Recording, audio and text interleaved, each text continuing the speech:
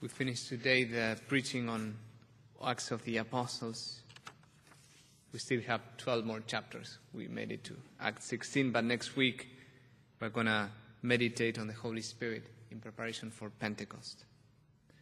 And today we have this beautiful passage of St. Paul being called to go to Macedonia through a vision.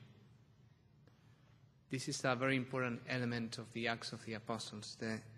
Many times the apostles, they had visions from heaven.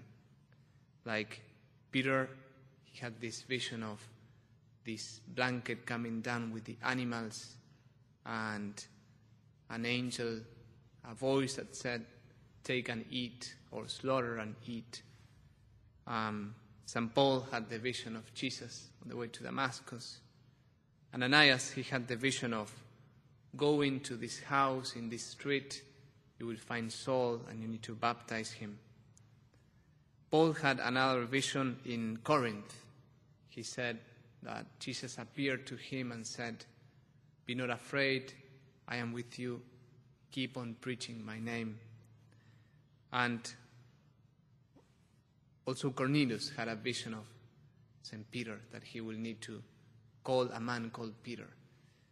So we have throughout Acts of the Apostles many instances of visions, like the heavens are open and they speak to all these people. And today we have this vision of Paul being called to go to Macedonia. That vision is preceded by two negatives of the Holy Spirit. It says the Holy Spirit prevented us to go through Galatian territory. So they're going to go to the north, and somehow the Holy Spirit prevented them.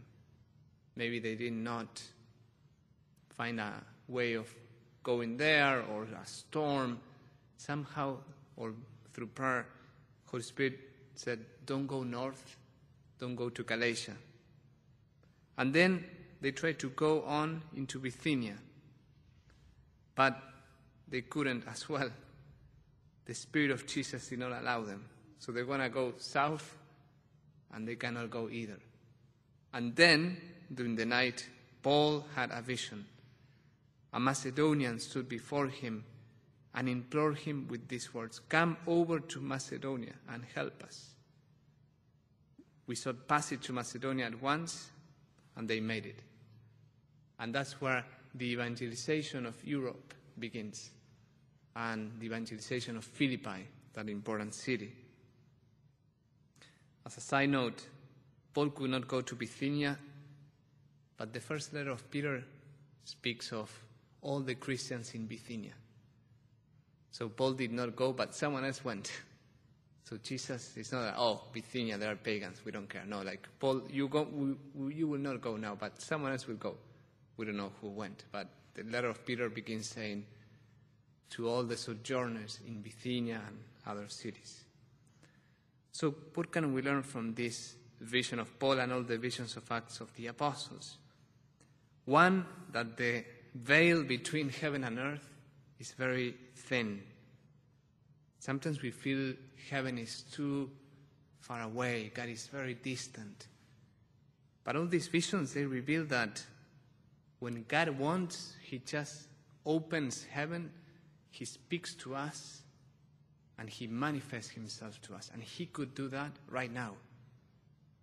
Right now, the heavens could be open and manifest its glory, and Jesus could come in glory. So a vision is kind of an anticipation of that. It's heaven opening its doors and saying, "This is real, believe more. Earth is not everything." The second thing we learn is that all visions are very concrete. It's a revelation that when you look from above, you see things with precision. This man said, "Come to Macedonia, come to this place." When Cornelius is sent to Peter, the vision says, "Go to the house of this man called," I don't know the name, and he even says what was his job. He was a tanner. "And you will find Peter." When God calls Ananias, he says, go through this street, and then you will find this man called Saul. So heaven is very concrete. God knows us very well. He knows what you had for breakfast. If you had cereal or Cheerios today, he knows how many seconds you heated the coffee for. So it seems that God is far away, but the visions reveal how attentive and concrete God is. And finally, visions usually change directions. They give you a new perspective that show the way you should act. Paul wanted to go this way, but God wanted him to go this way.